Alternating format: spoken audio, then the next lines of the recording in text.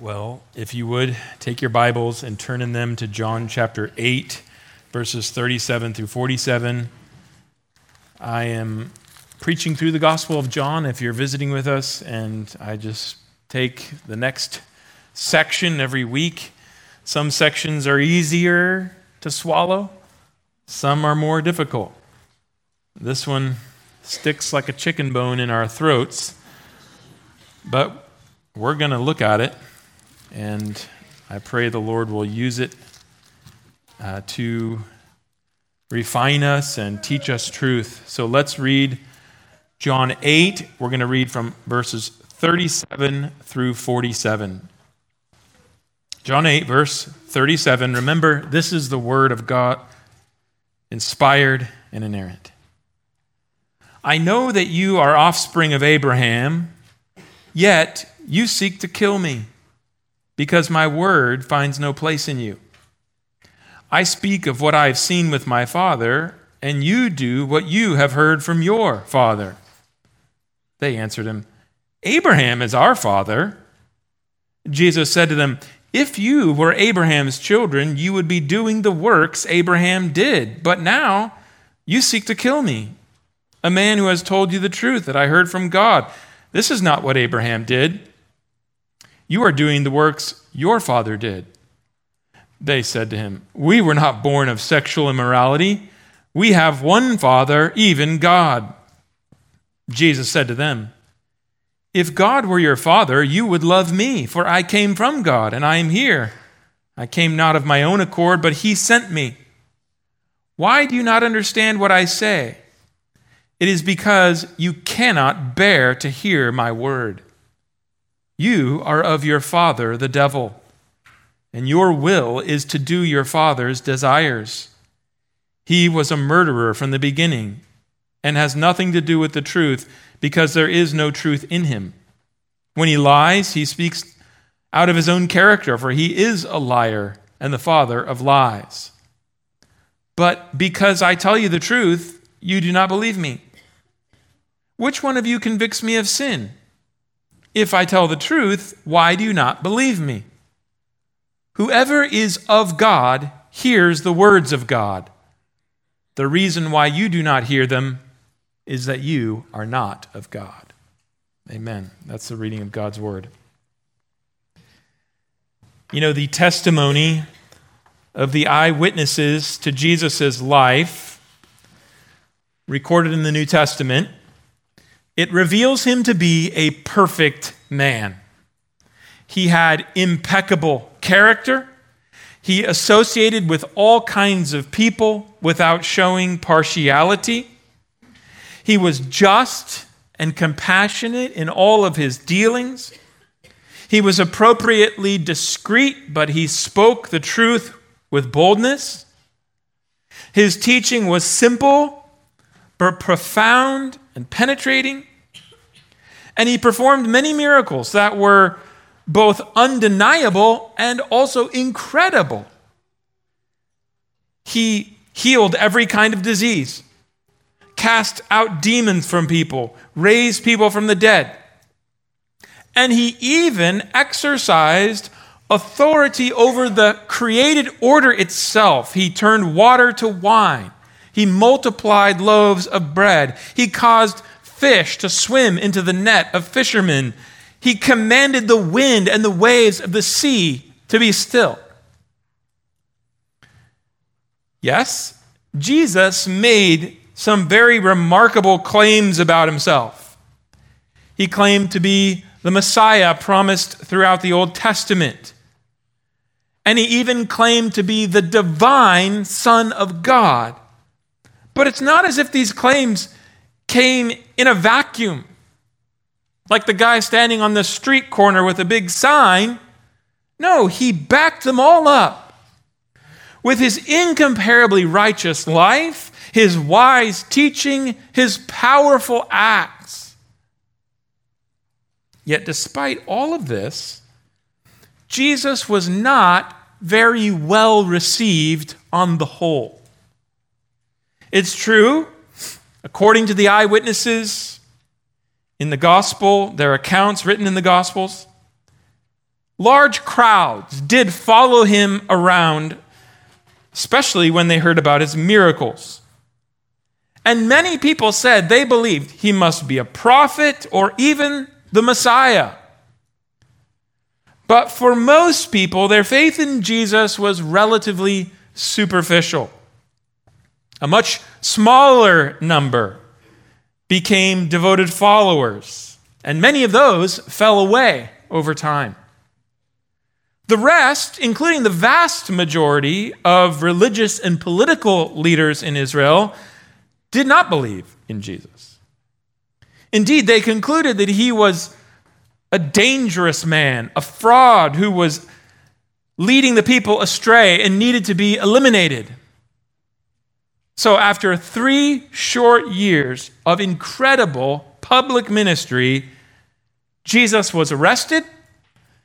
He was condemned by his fellow Jews as a blasphemer, and then they in turn persuaded the Roman authorities to execute him by way of crucifixion as a treasonous criminal with the support of riotous crowds. And this, I think, leads us to ask, why? Why did so many people reject Jesus and even respond to him with such hatred and violence? And why was that response not just in his day, but why does it continue down through the generations until today? Oh, I realize many people reject Jesus out of ignorance. That is, they simply don't know what the New Testament actually says about him, and so they reject a caricature of him that they have heard from other people. And I realize that much of the hatred and the hostility that there is in the world today toward Jesus is rooted in long-standing ethnic and political tensions, rather really than anything the New Testament says about Jesus. I also realize that many people reject Jesus because of the very real misbehavior of those who identify as his followers. And yet, despite all of this, it is still the case that many people refuse to believe in Jesus and even react with animosity toward him when they hear an accurate presentation of what the New Testament says about him, or they read it for themselves. And I would venture to say that pretty much everyone in this room has probably watched that happen on many occasions over the years as you have told people about Jesus. What explains this widespread reaction to hearing about a man whose life and ministry were so wonderful and incredible? Well, there are many answers to that question, but this text that we've come to this morning in John 8 gives us at least one answer, perhaps the most fundamental. Now, throughout John chapters 7 and 8, Jesus, you remember, if you've been with us through this series, he was in Jerusalem for a feast, the Feast of Booths or Tabernacles. And for most of these 2 chapters, he has been teaching the crowd of Jews there for the feast in the temple. And the reaction to him has been mixed. Some believed in him, others did not. The Jewish leaders wanted to kill him. It says that repeatedly in the chapter. And as he continued to talk with the crowds, what we see is their hostility toward him grew as well. And in our text, John 8, 37 through 47, Jesus now explained the reason for their rejection and hostility. Let's walk through these verses together. Let's see what Jesus said on this matter of why people reject him and are even hostile to him when they hear his words. And then we'll just consider, what does this mean for our lives today? Now, as we come to verse 37, that's where I started, we have to remember that we are picking up in the middle of a broader discussion between Jesus and the Jews in the temple at the Feast of Booths. In the previous section, Jesus had told the crowds that only those who were truly his disciples would then know the truth, which would set them free. And you remember that the Jews had balked at the suggestion that they were slaves who needed to be set free, that they didn't have some truth that would set them free. And you remember that in verse 33, they told Jesus, "We are offspring of Abraham and have never been enslaved to anyone." In other words, as the physical descendants of Abraham, they were God's old covenant people. They were the heirs of his promises. They weren't slaves. They already had all the truth they needed, they thought. Now, down in verse 37, Jesus now circles back. He reflects on this claim that they had made in verse 33 that I just mentioned. And he says this, "I know that you are offspring of Abraham, yet you seek to kill me, because my word finds no place in you." In other words, Jesus acknowledged that, yes, these Jews to whom he was speaking were physical descendants of Abraham, and yet their behavior was in tension with that identity, because their hearts were hard and resistant to his word. His word made no progress in their hearts, and instead of believing in him, they were seeking to kill him. Then in verse 38, Jesus hinted that although Abraham was their physical father, their behavior indicated that their spiritual father, if you will, was actually someone else, someone other than Abraham. And so in verse 38, he said, "I speak of what I have seen from my father, and you do what you have heard from your father." Notice first that striking claim that Jesus made about himself. He's always doing this in John's gospel especially, but in the other gospels as well. He called God his Father, and he implied by saying that he was God's Son in some unique way. Your average Jew would never speak of God that way. And also he claimed to have been with God at some point in the past so that now he could speak about God from firsthand experience. "I speak of what I have seen with the Father." Now, if you are visiting with us this morning, and perhaps you're not familiar with this kind of material about Jesus, and you find it hard to believe that Jesus would really say that about himself, could that be what he means? I just want to encourage you, this is great that you're wondering that. Go home, read the rest of this book. The Gospel of John is full of such claims like this by Jesus. In fact, the book opens by saying that Jesus is God, and that even though he created the world in the beginning, he entered into his creation as a man. And it calls him the monogenes, only begotten Son of God, who became flesh and dwelt among us so that we might see what God is like through him. Now, if you find that fantastic and you don't believe that could possibly be in this book, go read it for yourself. It's all right there. Just start in John chapter 1, verses 1 through 18. You'll see it right there. Now, after making these lofty claims about himself, which could only have irritated the Jews all the more, "I speak of what I have seen with my Father," he then went on to make a very different assessment of them to whom he's speaking. He says, "And you do what you have heard from your father." So notice the contrast. Jesus' father was God.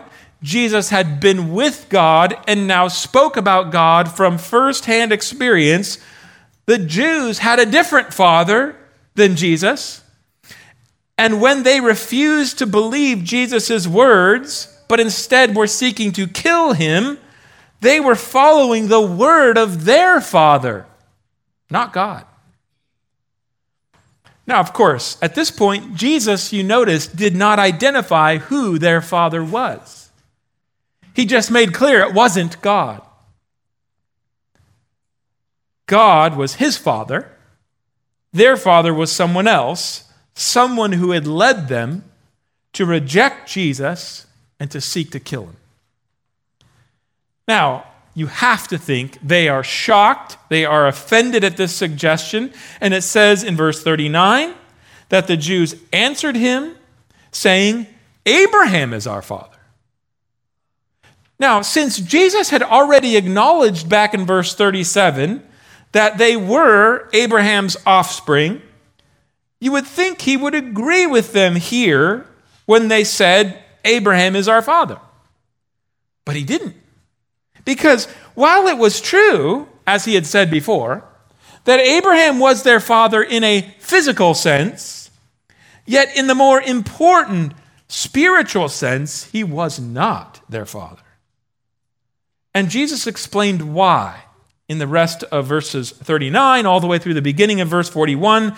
There we read, "If you were Abraham's children, you would be doing the works Abraham did.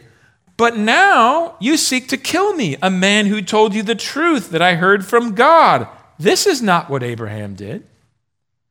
You can see his basic argument there, can't you? It's pretty clear. Jesus is saying that the works of these Jews revealed who their true father was.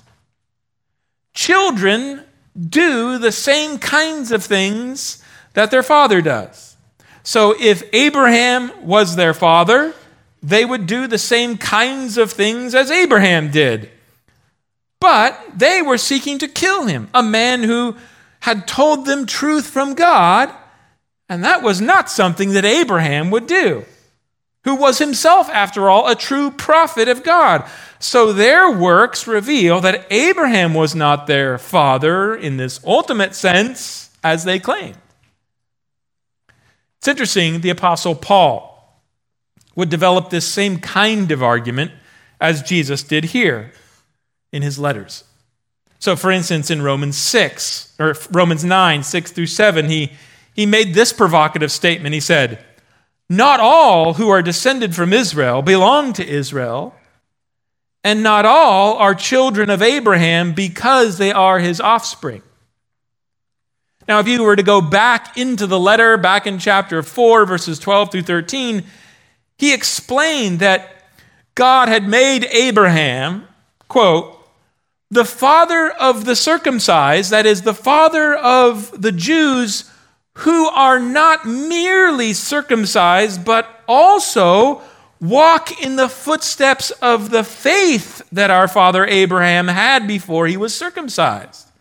For the promise to Abraham and his offspring, that he would be heir of the world, did not come through the law, but through the righteousness of faith. And then he went on to say in verse 17, "This is why it depends on faith, in order that the promise may rest on grace and be guaranteed to all his offspring, all Abraham's offspring, not only to the adherent of the law, but also to the one who shares the faith of Abraham, who is a father of us all, as it is written, I have made you the father of many nations." Okay. Paul's point in all of that, I think, was that the offspring of Abraham, to whom God's promise belonged, ultimately did not consist of every physical descendant of Abraham, but only those who shared Abraham's faith, that is, Jews who shared Abraham's faith, and also believing Gentiles as well. This is why Paul pointed out that God said Abraham would be the father of many nations. So, Paul, like Jesus, was not denying that Jews were physical descendants of Abraham. He was simply denying that physical lineage made you a descendant of Abraham with respect to the promises of God.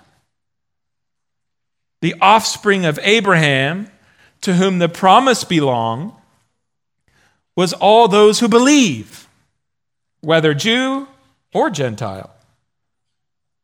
In another letter, Paul put it this way in Galatians 3, 7 through 9. He said, "Know then that it is those of faith who are the sons of Abraham. And the scripture, foreseeing that God would justify the Gentiles by faith, preached the gospel beforehand to Abraham, saying, 'In you shall all the nations be blessed.' So then, those who are of faith are blessed along with Abraham, the man of faith." Abraham's children do what he does. They believe the promises. And we must add to this that according to Paul and to Jesus in John 8, the way you become a believer like Abraham is not from any effort on your part or any power in this world, but it is through the regenerating work of the Spirit of God in your heart. What Paul calls the circumcision of the heart, and what Jesus called being born of the Spirit, new life from the Spirit. So, for instance, Paul said this in Romans 2, 28 through 29. He said, "For no one is a Jew who is merely one outwardly, nor is circumcision outward and physical, but a Jew is one inwardly, and circumcision is a matter of the heart by the Spirit, not the letter." Now, Jesus said basically something very similar to the Pharisee Nicodemus in John 3:5. He says, "Truly, truly, I say to you, unless one is born of water and the Spirit, he cannot enter the kingdom of God." In other words, it's not merely those who are born into the physical line of Abraham and are physically circumcised who are the true children of Abraham, but those who are born of the Spirit and circumcised of heart thereby. And then, of course, they show it outwardly by following in the footsteps of Abraham. Through the Spirit's work in their hearts, they trust in God to keep his promises, just like Abraham did. And then they walk in obedience to God's commands. Oh, not perfectly. Abraham was a sinner and so are we, but truly, like Abraham did. This is why Jesus told the Jews, you see, your behavior contradicts your claim to be Abraham's children. As he put it, if you were Abraham's children, you would be doing the works that Abraham did, but now you seek to kill me, a man who has told you the truth that I have heard from God. This is not what Abraham did.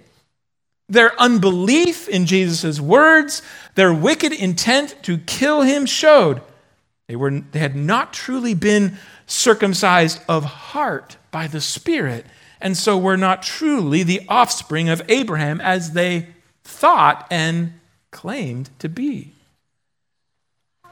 Instead, Jesus went on in the rest of verse 41. He said, "You are doing the works your father did." Now, once again, Jesus told these Jews that their actions revealed that they had a different father from Abraham. Those who practice unbelief and murder were not the children of Abraham, but of someone else. But as you can see, he still leaves the identity of their true father a mystery. But by this time, the Jews are riled up.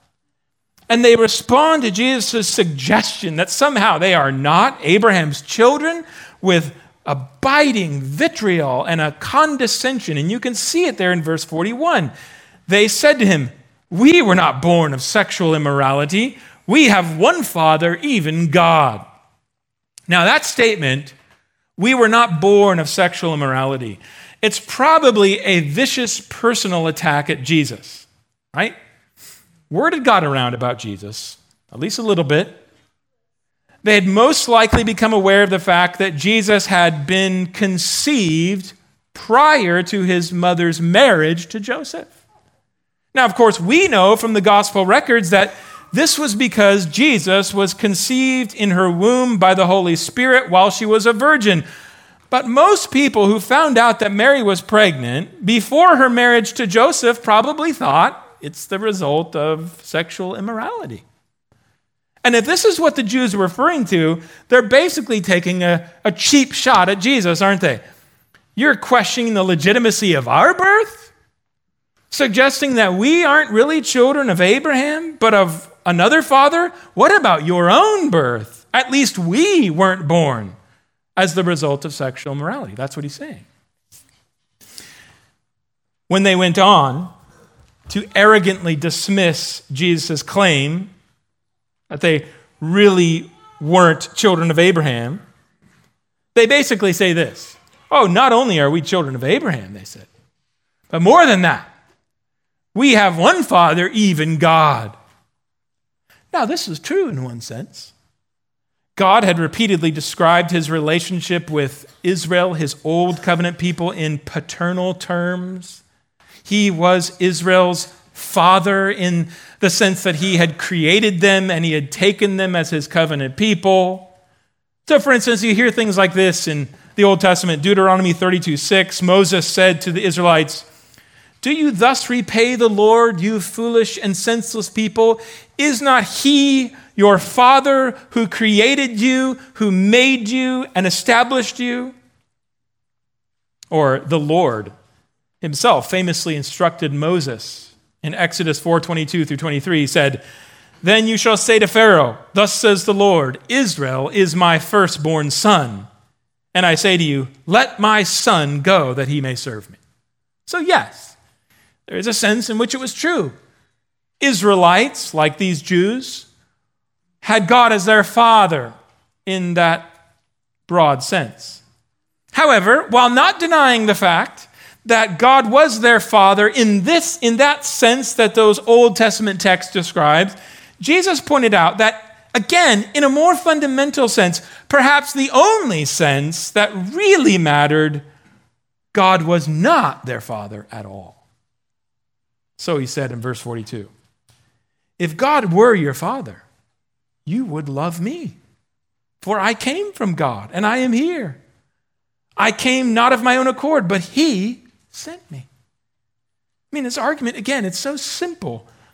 If these Jews truly had God as their father, such that they knew God and loved him like their forefathers Abraham and David had done, then they would have recognized that Jesus was God's son and loved him too.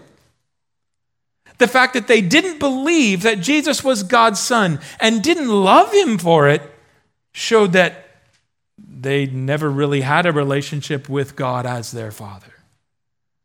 Once again, the condition of their hearts and then the resulting actions in their life revealed the true nature of their spiritual condition and of their relationship with God. Then in verse 43, Jesus asked and answered the question that I posed at the beginning. He said to these Jews, "Why do you not understand what I say?" And then here's the answer. "It is because you cannot bear to hear my word." Now, the translation, "because you cannot bear to hear my word," that reflects an interpretive decision, because the Greek just straightforwardly says, "because you cannot hear my word." That's how the New American Standard Bible translates it. Jesus simply said these Jews were unable to hear his word. That's the force of the Greek. Now, of course, we know, though, that it wasn't that they were physically unable to hear his word or that they were physically unable to understand the words that were coming out of his mouth. He's saying that they were spiritually unable to accept it. And that's probably what the ESV is getting at here when it translates it, "You cannot bear to hear my word."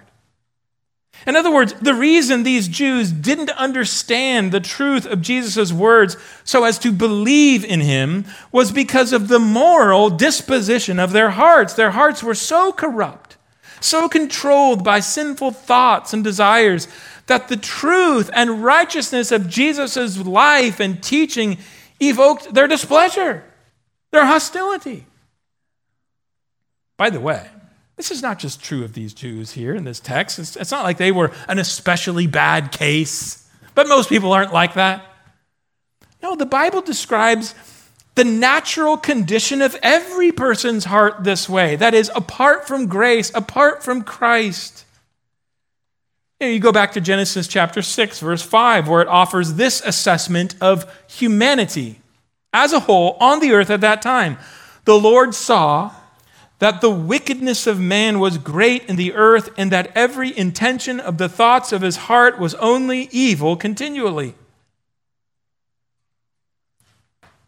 The similar assessment is given later on in Psalm 53, in David's day, verses 2 through 3, where it says, God looks down from heaven on the children of man to see if there are any who understand, who seek after God.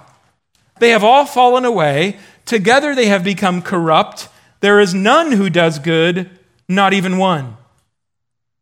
Paul describes our natural state in Colossians 1:21, where he is speaking to Christians, but he's reminding them of what they were like before they were saved, before the Spirit worked in their heart. And he says, and you once were alienated and hostile in mind, doing evil deeds. Again, Titus chapter 3, verse 3, he did the same thing again. He said to those Christians, for we, including himself in there, for we ourselves were once foolish, disobedient, led astray, slaves to various passions and pleasures, passing our days in malice and envy, hated by others and hating one another. You see, this is why, left to ourselves in our natural condition, no human being is going to accept the truth of God revealed in Scripture. No human being can, because of the moral disposition of their hearts. This is what Paul said in 1 Corinthians 2:14. The natural person does not accept the things of the Spirit of God, for they are folly to him. And he is not able to understand them because they are spiritually discerned. It takes the Holy Spirit. One more text, Romans chapter 8, verse 7 says, the mind that is set on the flesh, the fleshly mind, the mind of a person who is in their sinful nature, unregenerate, the mind that is set on the flesh is hostile to God, for it does not submit to God's law. Indeed, it cannot. So Jesus told these Jews, the reason they didn't understand what he said was because they could not hear his word. They couldn't bear it. And the reason they could not hear his word is because, as we know from all these other texts, in their natural condition, their hearts were spiritually dead, in bondage to sin, and therefore hostile to the true and righteous character of Jesus and what he was saying to them. Theologians call this moral inability. The depravity of a man's heart, a woman's heart by nature, makes him unable to do good in his natural state, at least before God. Now, after establishing that this was the spiritual condition of the Jews that he's talking to, Jesus finally told them who their real father was. And it must have exploded upon their ears like a bombshell. Verses 43 and 44, Jesus said, you are of your father, the devil. Yes, Jesus believed in the devil. And your will is to do your father's desires. He was a murderer from the beginning and does not stand in the truth because there is no truth in him. When he lies, he speaks out of his own character, for he is a liar and the father of lies. Now, obviously, brothers and sisters, Jesus is not talking here when he says, you are of your father, the devil, of some kind of biological sonship, right? He's speaking about sonship in the same kind of functional way that we saw before. That is, your actions reveal your true paternity. You know who your father is by seeing that you do what he does. An example of this positively is in the Sermon on the Mount, Matthew chapter 5, verses 44 through 45. Jesus told his disciples, love your enemies, pray for those who persecute you, so that you may be sons of your Father who is in heaven. For he makes his sun rise on the evil and on the good and sends rain on the just and the unjust. You will be sons of your Father if you do what he does. Obviously, Jesus is not talking here about biological sonship. He's speaking about sonship in this functional way. And here, in our text, he tells these unbelieving Jews that by rejecting his truth and seeking to kill him, they show themselves to be sons of the devil, who has been lying and murdering from the beginning. Think Genesis 3. So by their rejection of Jesus' true words, by their intention to murder him, these Jews show that they are still in their natural state, spiritually dead, in bondage to sin, hostile to God and his truth and his righteousness, devoid of the Holy Spirit, devoid of the new spiritual life that the Spirit provides. And so instead, like the devil, they're acting according to their own corrupt nature. When he lies, he speaks out of his own character. He's a liar and the father of lies. And you're doing the same. You're acting out your own nature. And your nature is corrupt. In this way, you see, they were not Abraham's children, let alone God's. And this explains why they responded to Jesus the way they did. As Jesus put it in the last 3 verses of our text. You look again at verses 45 through 47. He says, but because I tell you the truth, you do not believe in me. Which one of you convicts me of sin? If I tell you the truth, why do you not believe in me? And here's the explanation. Whoever is of God hears the words of God. The reason why you do not hear them is that you are not of God. Do you see his point? He's saying to these Jews, even though none of you can prove that I've committed any sin, you still don't believe in me. Why? It's because I tell you the truth, and you cannot accept the truth because of your spiritual condition, because you are not of God. Now, that terminology, of God and not of God, it almost certainly speaks to the condition spiritually of their souls. Those who are not of God have not been born of the Spirit of God. So they're unwilling and unable to believe and obey the truth because they're still spiritually dead. Those who are of God have been born of the Spirit. And now they have ears to hear. They have a soft heart, eyes to see, and they're able to accept the truth. And what Jesus said of these Jews, by the way, could be said of everyone who does not accept Jesus' words now recorded in the Scripture, does not believe in him as the Christ, the Son of God. The reason they do not believe is that they are not of God, but their hearts are still in their natural state, spiritually dead, enslaved to sin, and therefore hostile to God and his righteous and true words. Unless they are born again, unless the Spirit of God takes out their heart of stone and gives them a new heart, as Ezekiel promised, unless he sanctifies them on the inside by the washing of regeneration, Titus 3, their hearts will remain hard, unreceptive to the truth about Jesus. This is what Jesus told Nicodemus. Truly, truly, I say to you, unless one is born again, he cannot see the kingdom of God.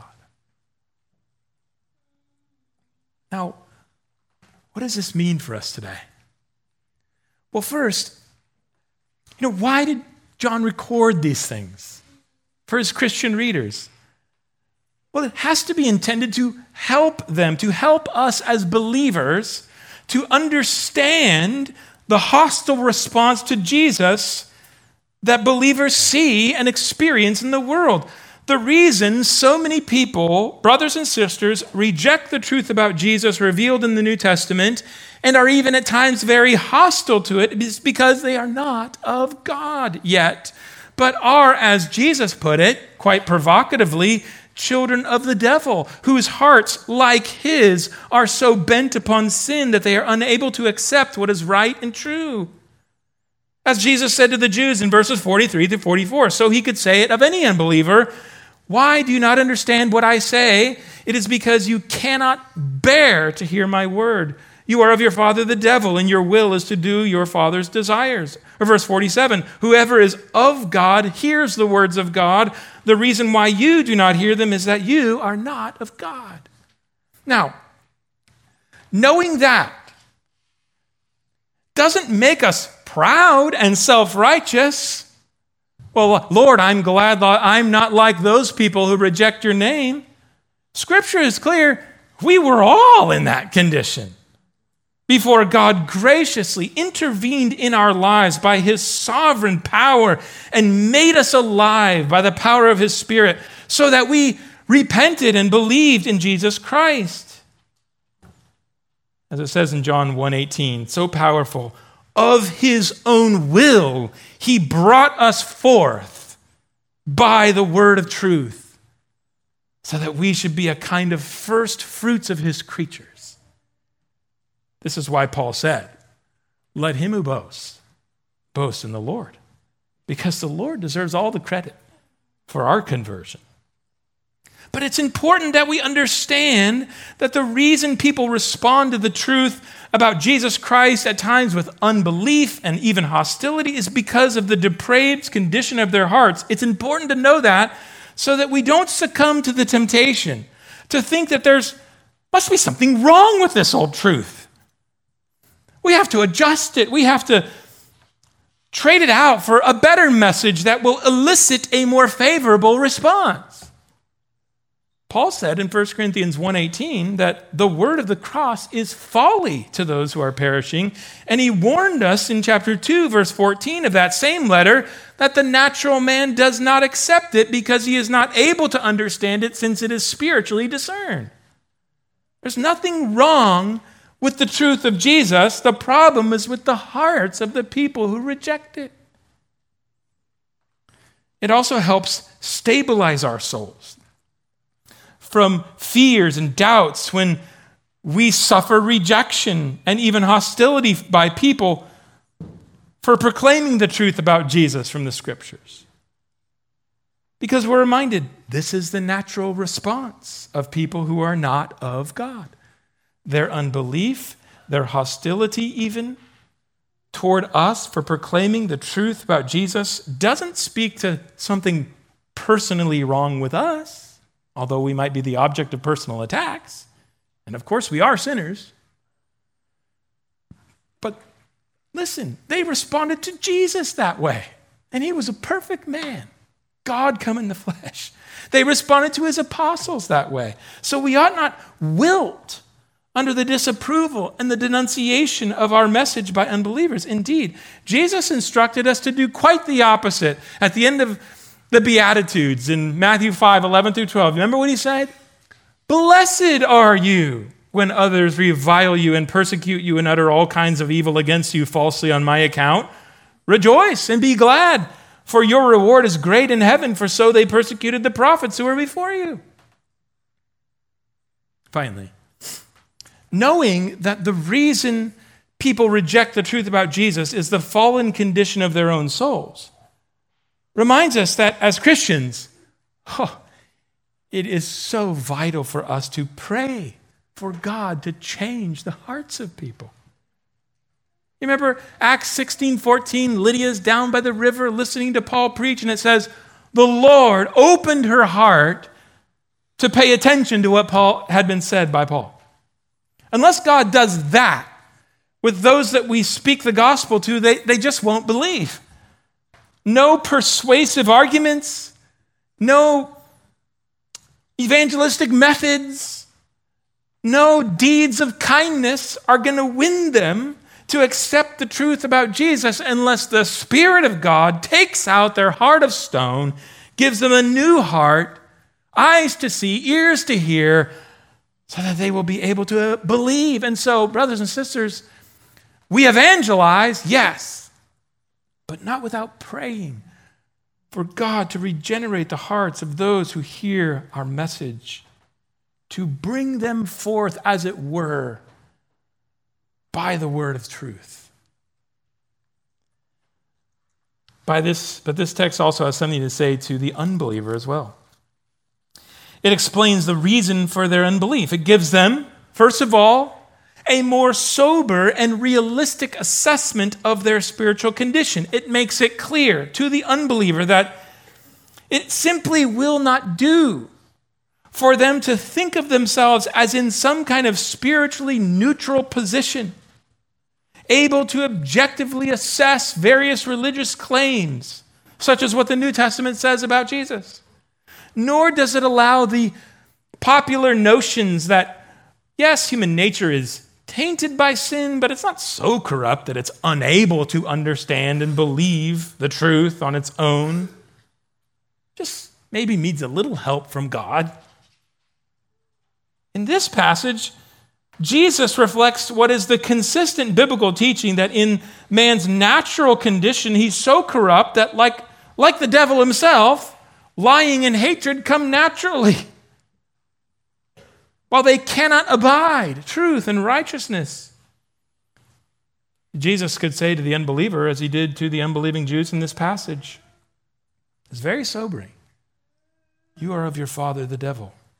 You cannot hear my word. Because I tell you the truth, you don't believe me. Now, the purpose of saying those things is not to make unbelievers feel really bad about themselves or that God must hate them and not want anything to do with them. They're like the devil to God. No. Rather, quite the contrary. It is precisely because of his compassion toward unbelievers, because he does not delight in their eternal ruin, that he speaks to them of the true condition of their heart, so that they might see their desperate need of him to forgive them and to rescue them from not only the penalty, but also the power of their sin. And friend, the good news is that Jesus is willing and able to do that for any sinner who by his grace will simply come to him in faith as he draws them. This is why Jesus, the eternal Son of God, left the glory of heaven and entered into our world as a man, the man Jesus Christ. It was out of love for ruined sinners. Remember the old hymn, ruined sinners to reclaim? Hallelujah, what a Savior.